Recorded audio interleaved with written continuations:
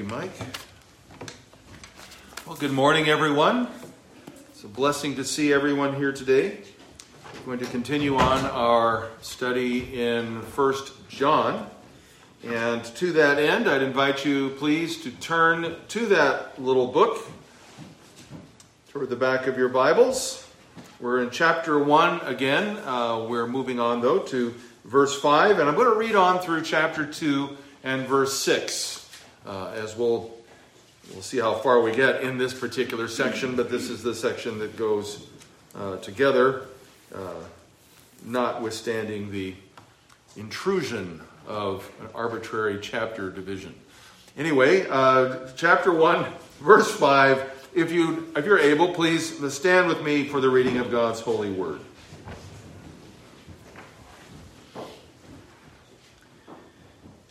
This is the message we have heard from him and proclaimed to you, that God is light, and in him is no darkness at all. If we say we have fellowship with him while we walk in darkness, we lie and do not practice the truth.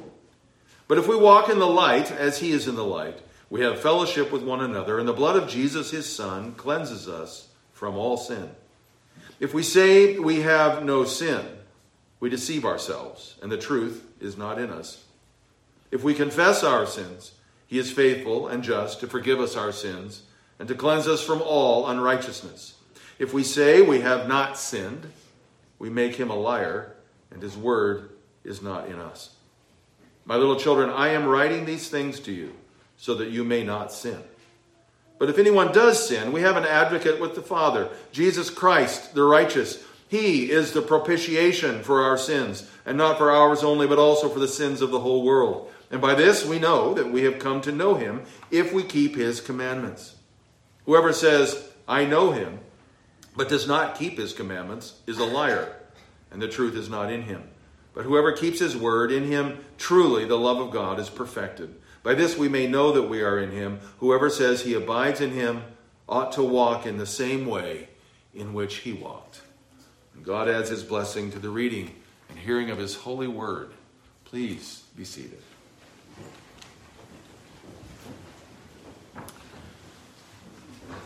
Well, I expect most of us at one time or another, when we have managed to leave the confines of Boundary County or Bonner County, have made our way down to Spokane, right? And as you've driven through downtown Spokane on I-90, you might look off to the right there. I'm kind of always looking for, there's Carl's Jr., and then there's, looking for the food. But right in the middle of all of that there is this facility with a big sign that says escape rooms. Anybody seen that? Anybody know what an escape room is? Oh, I've never done it. I'm a little leery of doing it. I play from time to time. There's a lot of video games of this kind of thing where you get stuck in a situation and you have to think your way out.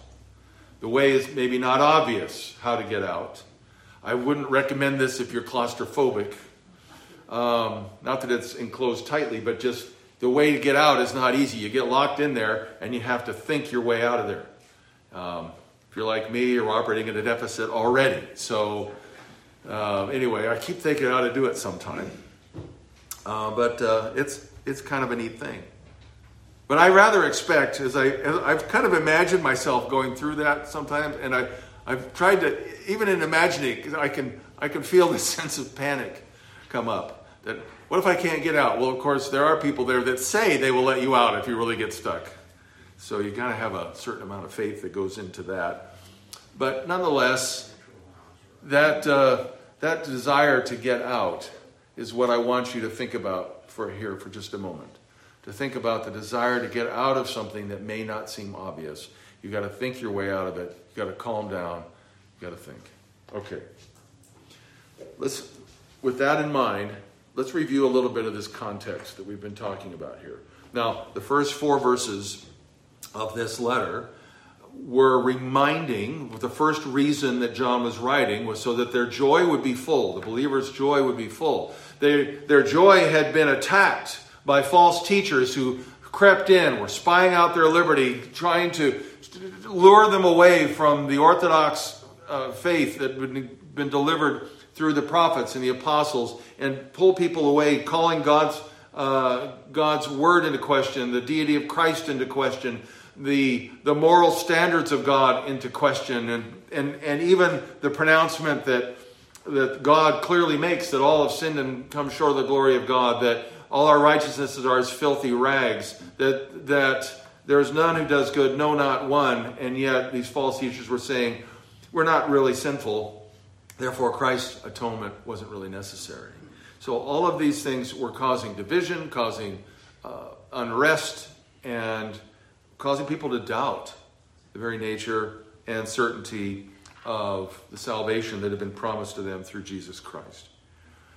And in the midst of this was this moral, the moral licentiousness, the casting off of God's rules, so that, hey, we can do what we like in the flesh. It's just the flesh. It's a very Greek idea. As long as our spirits are doing whatever we want, our flesh, as long as our spirits are right, in our flesh, we can do whatever we like. There's those kinds of things that were going on. And John has something to say about that as we get to the second reason that he says that he's writing this book. That reason is stated there in chapter 2 and verse 1 when he says, "My little children, I am writing these things to you so that you may not sin." This comes in the heart of this section, which can kind of tell you that as we go through this section, we're going to be looking at it from front to back and moving our way towards the center, because it all adds up to John's purpose here in the middle of this section. The false teachers were encouraging this licentious casting off of rules kind of living, even denying original sin, that man is at heart corrupt, in spite of the fact that God says that over and over again, that we are, because we fell in Adam. I think we can all look at ourselves and note the various temptations that we have in the flesh, and they're different for everyone, not just sexual lusts, but even whether it's gluttony or laziness or you name it, anything else that we find comfort in our flesh that we want to indulge in, those can get to be habits that are very hard to break. In essence, they can be like the escape rooms that I was just referring to a little bit, where we find ourselves there and we can't see an obvious way out. We have the scriptures. We can say, yes, oh yes, I believe that Jesus forgives us for our sins. And as we'll look at here in this passage, as we just read together from Nehemiah chapter 9, we know that we have a God who forgives. We should have the faith that somewhere He's going to be willing to open the door and let us out when we get stuck. But we don't always see the way, when the way is right in front of us. The Apostle Paul writes, "No temptation has overtaken you that is not common to man. God is faithful, who will not allow you or let you be tempted beyond your ability, but will, with the temptation, provide you a way of escape so that you may be able to endure it." That tells us that those tendencies of ours to indulge the flesh are not an excuse. We don't have the right to say, well, I just can't find the way out, so, oh well. No. If we take that approach, we will truly never get out of that room. We will be in bondage to sin all of our days. But Christ redeems us to free us from the bondage of sin and death. So here, John, in this passage, this second reason, is writing to show you the way out. There is a way to freedom from the tyranny of sin. So let's talk about the way that is put out before us here. We'll begin in verses 5 through 7, and then jump down to chapter 2, verses 4 through 6, as these passages parallel each other and bookend this section. I'm calling this the kind of the metaphysical part of the way. It's not quite so obvious. This is more the supernatural less physical aspects to the way that God has set before us. And it could be summed up by saying that the way begins by walking in the light. Now, if you've studied the Gospels of John and the Epistles of John at any length, you know that the themes of light and darkness are big themes that he develops all the way through the Gospel and through his letters. And here is no exception. What does he mean by light? Well, he starts off, I think, by giving us a pretty good clue. God is light. God is light. It's like, okay, but what does that mean? Well, first of all, it should tell us that God is the source of this light, and he's the source of the way. Now, I've never been in one of those escape room things I was talking about, not physically. What would really freak me out is if they turn the lights off. Then we're going to have problems. There will be scratch marks in the walls at that point. But I'm thankful that the Lord does not leave us in the dark. He himself is the light. We spoke of the deity of Christ. We spoke of the power that is with our great God to sustain us, and that's where our joy lies. Well, our joy lies in him, in part because of this second reason, that he provides the light. But he's not just a person who hands us a flashlight. He himself is the light. Of course, I think probably many of your minds will flip over to the book of Revelation at the end, where there's no sun, there's no stars, there's no other external source of light in the New Jerusalem and the new heavens and the new earth. God himself and the Son are the light. Their very presence illuminates everything. So God himself is the source of this light. Matthew Henry, whom I'm sure many of you have read, wonderful devotional commentator, tried to boil this down into a succinct statement. And you can tell, you will be able, I'm going to read it to you. I don't know, how do you succinctly summarize the character and nature of an infinite God? Well, Matthew Henry attempts it, and you can decide whether he succeeds or not, but it certainly should get us our mental juices rolling. What does light mean? He defines it this way. He says the light is the excellence of the divine nature. Okay, so far, that's simple enough. We've often talked about God's glory being, we're talking about his glory is another way of talking about his perfections. The things that make him in all of his uniqueness, in all of his power, in all of his infinite perfection. Well, that's the idea that Matthew Henry is getting at here. The excellence of the divine nature. He is all that beauty and perfection that can be represented to us by light. So light is being used metaphorically here to illuminate, to show, to stun by its brilliance. All of God's beauties and perfections that are beyond our imagining. All right. Now it gets a little more into the weeds. He is a self-active. Nobody made him. Nobody's wound him up.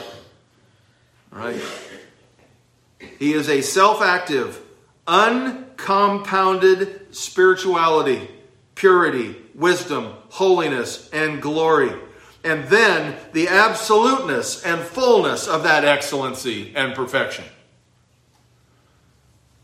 Anybody wants me to send you this quote, I'll be happy to do that, and you can meditate on it for a week and see how you do. I've been meditating on it all week, and the more you think about it, the more you understand that Matthew Henry is onto something. He's onto the fact that God is beyond our comprehension. There is no defect, he says, or imperfection, no mixture of anything alien or contrary to absolute excellency, no mutability, in other words, he won't be changing, nor capacity of any decay in him. In him, there is no darkness at all. Verse 5, and he refers to verse 5. So at the end of it, he has to go, well, best I can do is come back to what the Scripture says. And just meditate upon that. God himself is the source of our light. The beginning of the way out of the bondage of sin, John is saying, is the Lord himself. Fellowship with him, living in his light and what he teaches and what he shows us as he shows us the way and guides us by his Spirit. With God himself as the source then, as we walk in the light, what does that walk look like? Well, there's three things here that are all related. In verse 6, he says, if we say we have fellowship with him while we walk in darkness, we lie and do not practice the truth. Now, perhaps as I read through this earlier, you may have noticed how many times it was the word lying, lie, liar was mentioned. You get the idea that honesty and integrity are pretty big deals in this walk of the way out from bondage. And so I'm calling this the walk of integrity, walking in integrity. The first part of verse 7, if we walk in the light as he is in the light. We'll stop there for a minute. And then go back down to chapter 2, look at verse 4 there. Whoever says, I know him, but does not keep his commandments, is a liar, and the truth is not in him. You can see how these passages complement each other. And the truth is not in him, but whoever keeps his word, in him truly the love of God is perfected.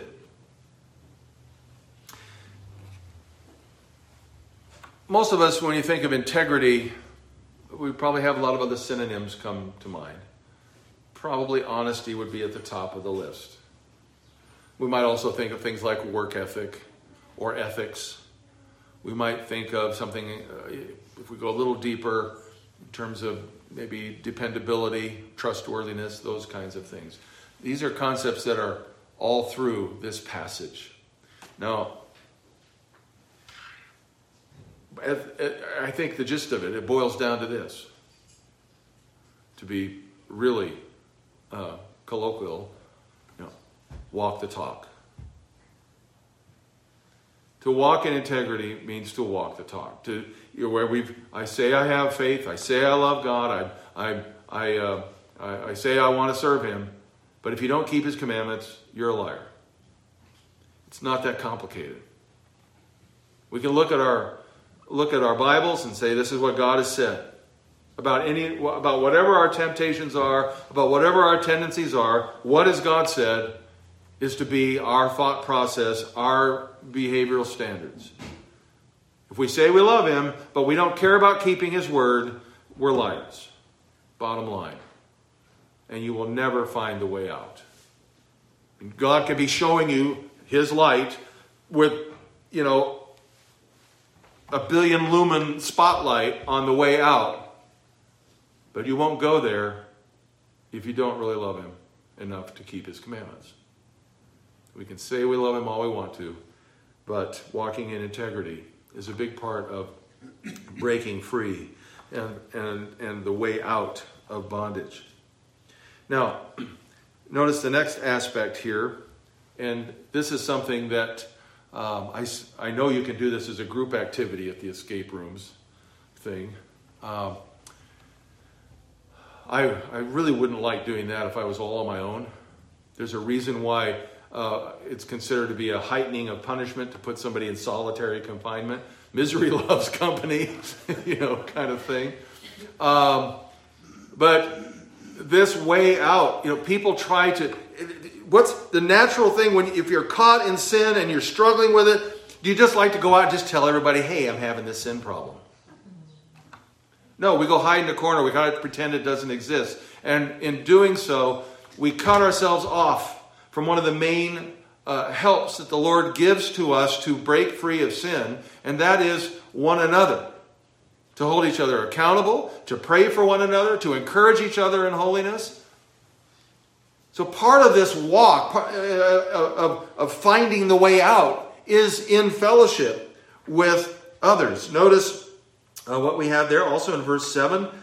If we walk in the light as he is in the light, we have fellowship with one another, and the blood of Jesus, his Son, cleanses us from all sins. And then down also in chapter 2 again, whoever says, I know him, but does not keep his commandments, is a liar. And then the latter part of verse 5, by this we may know that we are in him.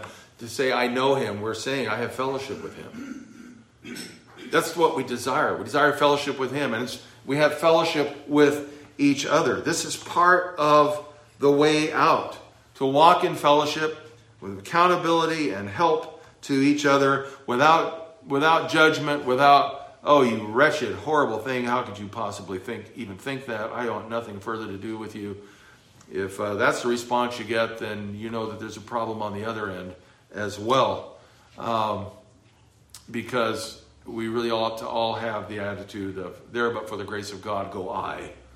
And to walk with love towards one another and show mercy towards others who have offended us or who have just offended God, who have to stand and answer to their Maker more than you and me. So we don't want to be like that unjust steward, unjust servant who was forgiven much and then went and hatefully throttled someone who had hardly owed him anything. No, we've been forgiven much, so we can show that kind of grace to each other. So we have fellowship with one another in this way out, and fellowship with God himself. Now, where we have, in verse 7 of chapter 2, the latter part of that says, verse 5, whoever keeps his word, in him truly the love of God is perfected. Now I want to talk about that phrase, the love of God. Grammatically, this could be taken a couple of different ways, but I think the context helps us understand exactly what is meant here. This could mean God's love for you, as the love of God, or it could mean your love for God. In this particular case, I think if you look at the larger context, for example, in verse 15, a familiar verse, I think, to all of us. Do not love the world or the things of the world. If anyone loves the world, the love of the Father is not in him. Very clearly there, that verse just demands that you're speaking of, you can say all you want to about loving God, but you don't really if you're consumed by these other loves. And I think the context here, with that in mind, I think that's what's in John's mind here, and it fits very well here. Certainly, God's love to us needs no perfecting, but ours towards him needs a lot. And so there in verse 5, if you keep his word, that love will be perfected through exercise.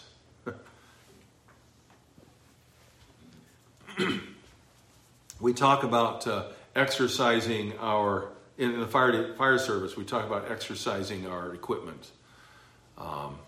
And that doesn't mean we send it out, to a field and say to the truck, start pumping.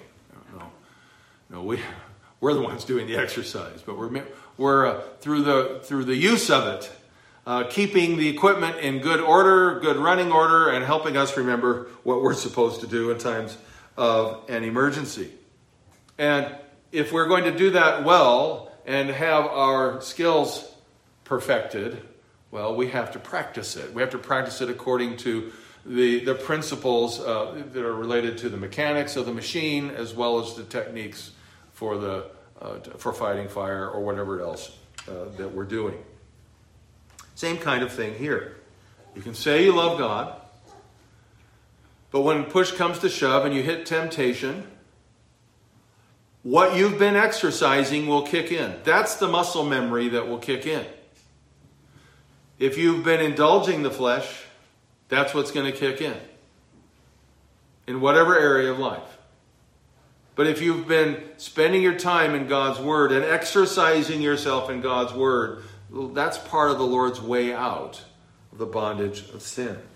And the love of God will be perfected in you as you live more and more unto Him, which all of us as believers should be doing during the process of sanctification, being made more and more holy, conformed to the image of Jesus Christ.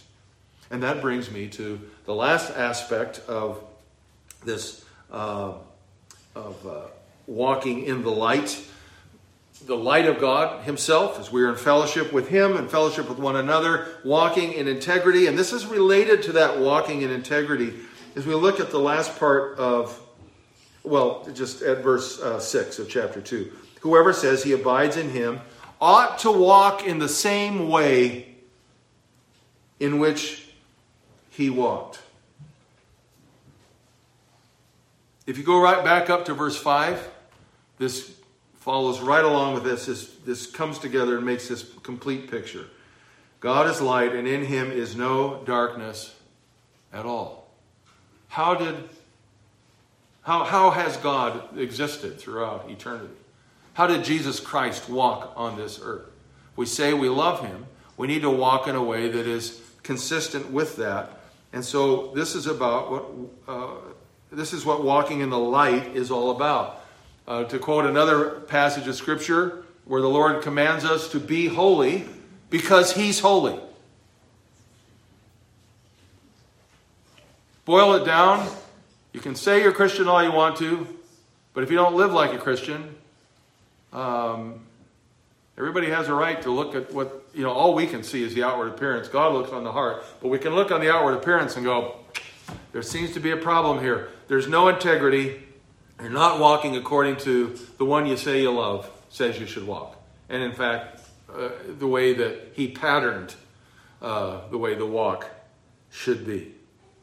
So the way out, this you can see now it's metaphysical because we're talking about the spiritual nature of who God is and walking in relationship to him, but there is a practical component that's beginning to come out here in the way that we live. And John, as he starts to work in towards that stated reason of why he is writing this particular section now, digs into that a little bit. And I'm calling this the physical part, for lack of a better term.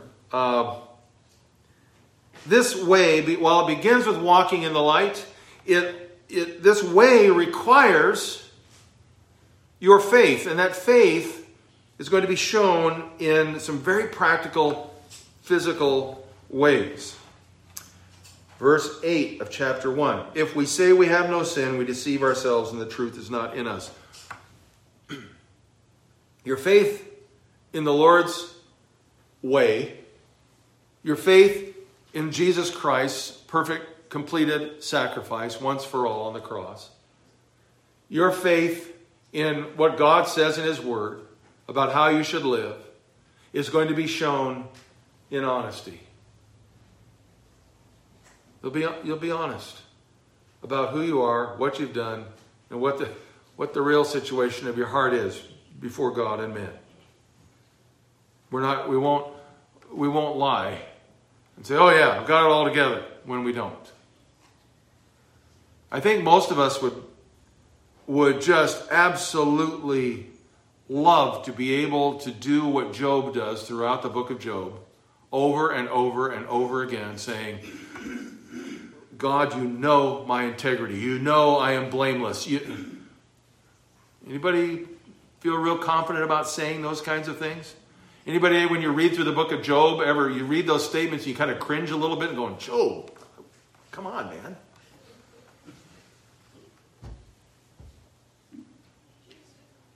The Lord never corrects Job.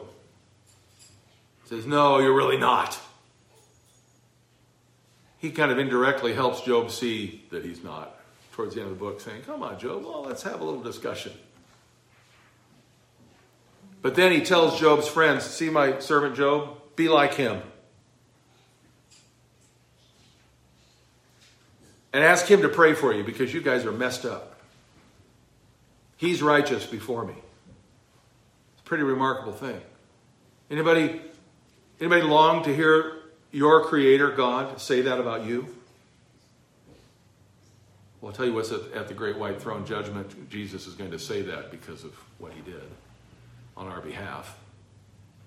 And he intercedes for us on that basis. But as far as this life is concerned, we need to walk in honesty before one another.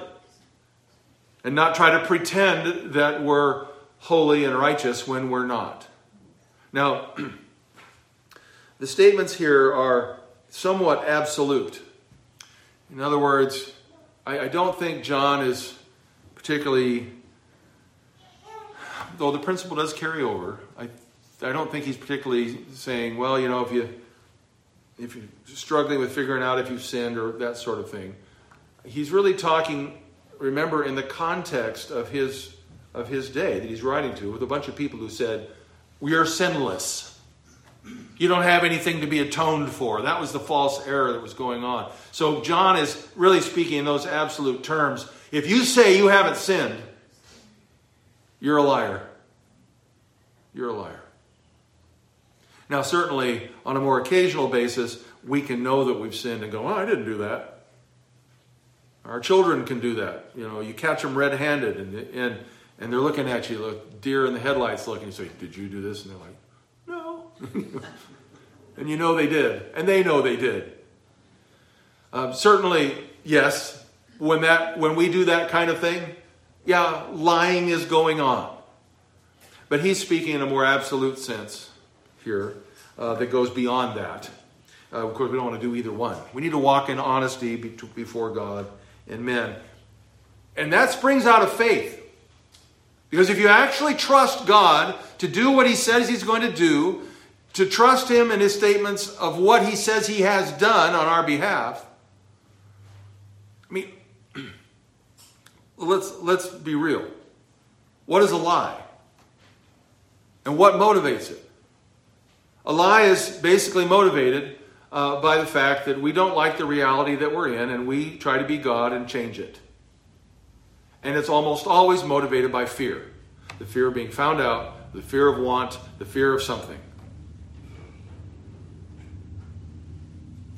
So you've got idolatry. Idolatry and fear are two big things that are wrapped up in every lie.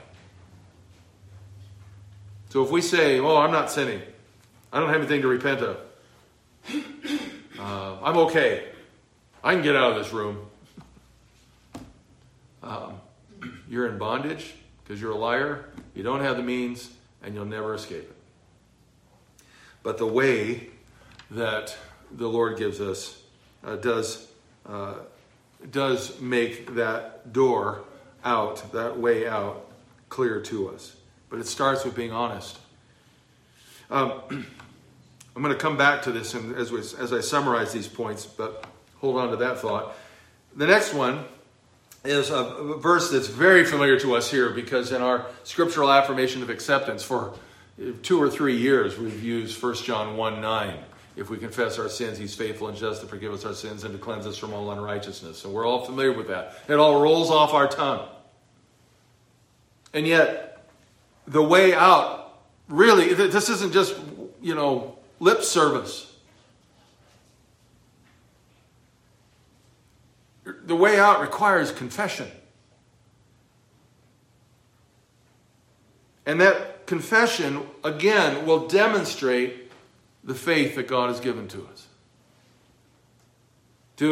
To cast ourselves at his feet, to honestly lay out before him our offenses, and to plead for his forgiveness. If you struggle with confessing your sins, you have a faith problem. And there can be some other things too.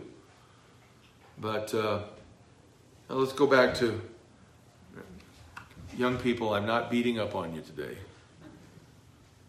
But if a child has trouble confessing, there's fear that's there. But there's also, at the root of that, there's a lack of faith in the parent and about what the parent's going to do. And hence the fear comes in. If there's absolute confidence in the parent, then when something's done wrong, confession is easier when there's confidence in the parent's love and care. Same thing with the Lord. If we'd really trust him and trust that his redemptive work is enough, and trust that his love is enough, and it's faithful, and it's certain, and will never fail, then as we sin, confession before the Lord, knowing that he's not going to boot us out on our ear, because of his promises, because his promises are sure. That's where faith comes in here. And so we've got part of this way is confession. And then chapter 2 and verse 3 says, and by this we know that we have come to know him if we keep his commandments.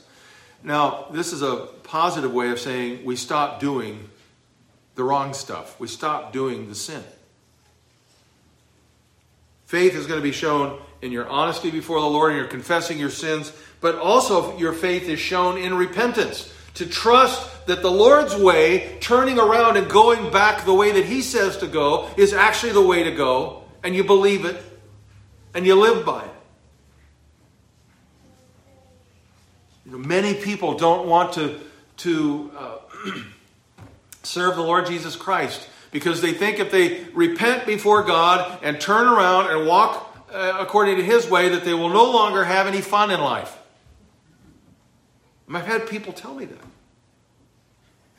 Maybe some of you may have had that thought at some point in your own conversion experience.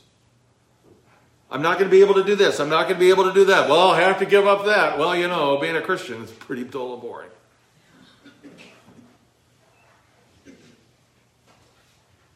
I'm here to tell you, being a Christian is not dull and boring. I could really go for a little dull and boring in my life sometimes. I live a wonderful, full, exciting life in Christ. And I don't need all the stuff that the world thinks is fun. Because that stuff is fun, is but a distraction. Now, I know in those escape room computer games I've played, there are all kinds of little things they put in there that distract you. You go click on all these other things. A little flower pot over here. Might be something over here. Or, there's a bug. I'm going to go click on, but it has nothing to do with it. It's just all stuff to confuse you and take your mind off of where the real way out is. And the world's idea of pleasure is just like that. I believe what the psalmist says, at your right hand are pleasures forevermore. Remember we looked at that from Psalm 16 last week. And he's given to us, the lines have been given to us in goodly places. The inheritance that he's given to us is wonderful. Why would we want the leftovers and the fake smoke and mirrors stuff of the world? It's a distraction. We need to trust that the Lord knows what he's doing, what he's saying. And so we turn from our sins and follow his way. That's called repentance. Jesus told his disciples in Luke chapter 3 that they need to bear fruits in keeping with repentance. In other words, you say you repent. It's the same idea. You say you repent, live like it. You say you don't want to sin? Well, then don't. Bear fruits in keeping with repentance is about keeping his word. Paul said in Romans chapter 2 and verse 13, for it is not the hearers of the law who are righteous before God, but the doers of the law who will be justified. Now he's not talking about salvation by works here, but he is showing, he is simply stating what John states here as well, that if you actually believe God, your life will demonstrate it. It will show as you basically give the proofs that you're really his and really love him and you're really walking in his way. And so you will demonstrate that justification is actually genuine in your heart and life. So your faith is shown in your honesty before the Lord as you confess your sins before him, as you repent from your wickedness and turn into his way. And then it all comes together in chapter 2 and verse 2. He is the propitiation for our sins, and not for ours only, but also for the sins of the whole world. Your faith is going to be shown, and this is almost like defining something by itself, but not quite. But faith shown in really trusting him. That his blood is enough. The propitiation or forgiveness of sins is truly found in him. Trust in that great propitiation or that work that brings about forgiveness for sins, that atones for the sins of all his own through all the world in every time and place. This is not a little thing to put your trust in. This is the God who made us, chose us, keeps us, and will take us on to glory, all in good time. Now, if you look at these 4 items we've talked about, honesty, confession, repentance, and trust, maybe this afternoon when you have a few minutes or sometime during this week, go to the Sermon on the Mount, Matthew chapter 5, and look at the Beatitudes. And you will see the very same progression in the teachings of Jesus there. Blessed are the poor in spirit, for they shall see God. That's about honesty. Blessed are those who are hungry and thirsty after righteousness. That's talking about confession and repentance.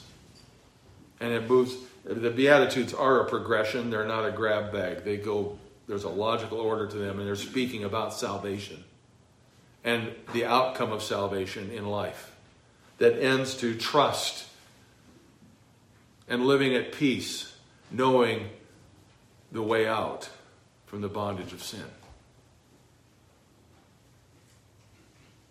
So we've seen this way that begins by walking in the light, and understood now that this way requires faith. Requires faith.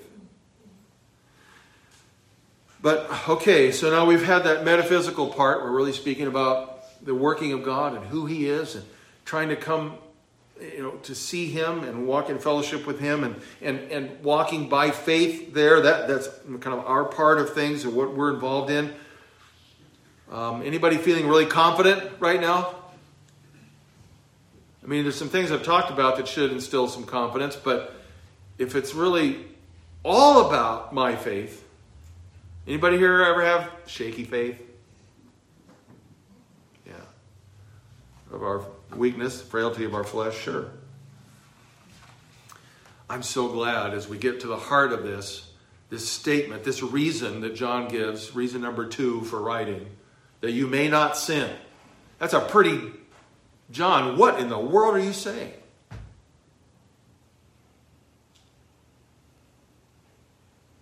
It seems pretty enormous, particularly if it's dependent, on our faith and how well we walk in integrity and consistently with His glory. If it stopped here, this would not be a message of hope so far. This would only get us to a certain point, and then we might as well go join the Roman Church and figure that we got to go do all the confessionals and the Hail Marys and the penitence and everything else to go through, and then maybe, if it's good enough, we might shave off some time in purgatory. Pretty hopeless business. But look what we have here in chapter 1, verse 10. And when I first read this, you're going to go, what is this? What are you getting at, Pastor? All right. If we say we have not sinned, he's repeated that thought again, we make him a liar. And his word is not in us. Do you understand what John has just said? And the import of it. If we say we haven't sinned, we make him a liar.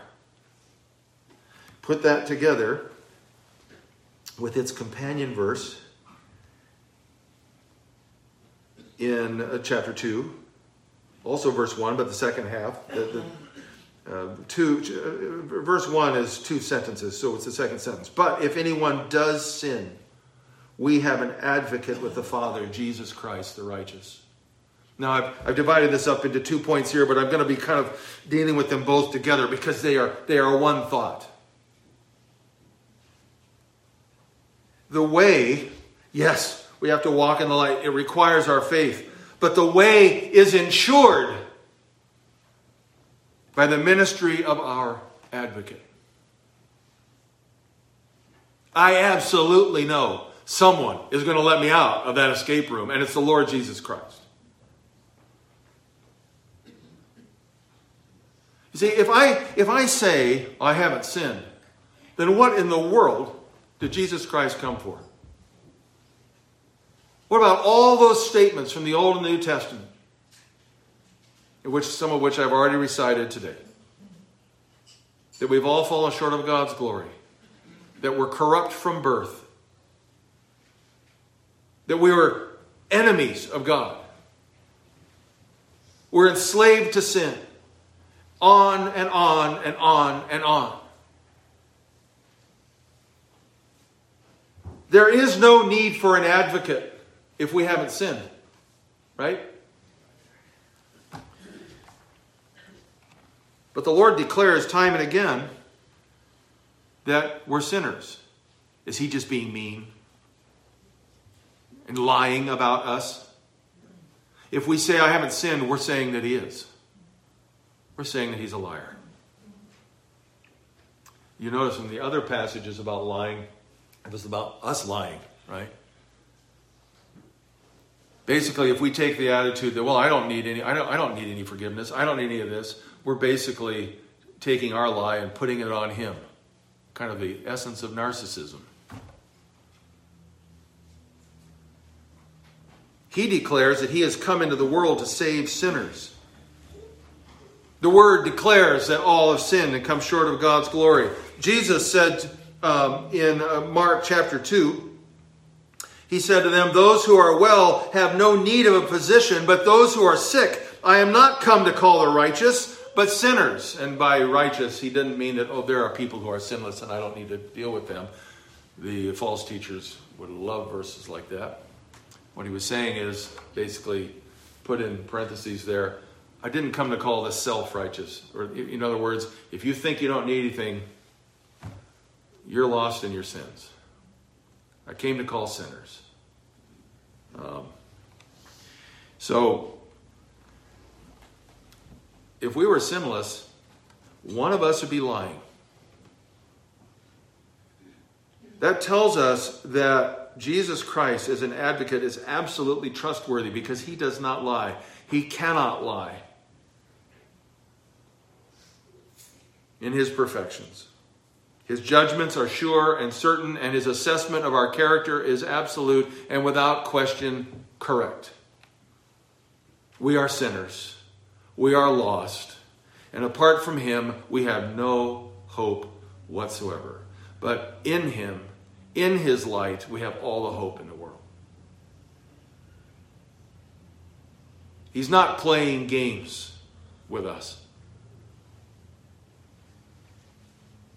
He doesn't pacify us and basically say, oh, it's okay. It's not that bad. No. He calls it like he is. Like it is. Like our situation is. And shows himself equal to the task to redeem us from this horrible situation that we're in because of sin. And you can trust him with your life. Because he is a righteous advocate. He is named here, Jesus Christ, the righteous. You know, we've often described righteousness here in this congregation different times and contexts as being defined as something that is in conformity with a standard. And we've used different kinds of analogies, but one of my favorites, as you know, those who've been here for a while, we talk about the walls. This is an old building. Most of the walls are pretty straight. Most of the corners are pretty true, but they're not quite perfect. And if we hung a plumb bob up at the top and hung it straight down, you might find that the plumb bob's hanging straight down, but the wall's not quite in conformity with that standard. So therefore it would be an unrighteous wall because it's not in conformity with the standard. Jesus Christ, the righteous, is the one who alone is perfect in every respect, who has absolutely fulfilled every single part of God's standard for what is true and right. and therefore is the only one who is capable of standing in our stead, who offering himself could actually pay the penalty and then stand before God and plead on our behalf. 1 Peter chapter 3 and verse 18 reads this way, "For Christ also suffered once for sins, the righteous for the unrighteous, that he might bring us to God, being put to death in the flesh, but made alive in the Spirit." We have a living Christ who conquered death, who fulfilled every standard of righteousness on our behalf. He is our advocate. He is our way out from sin. That way is ensured.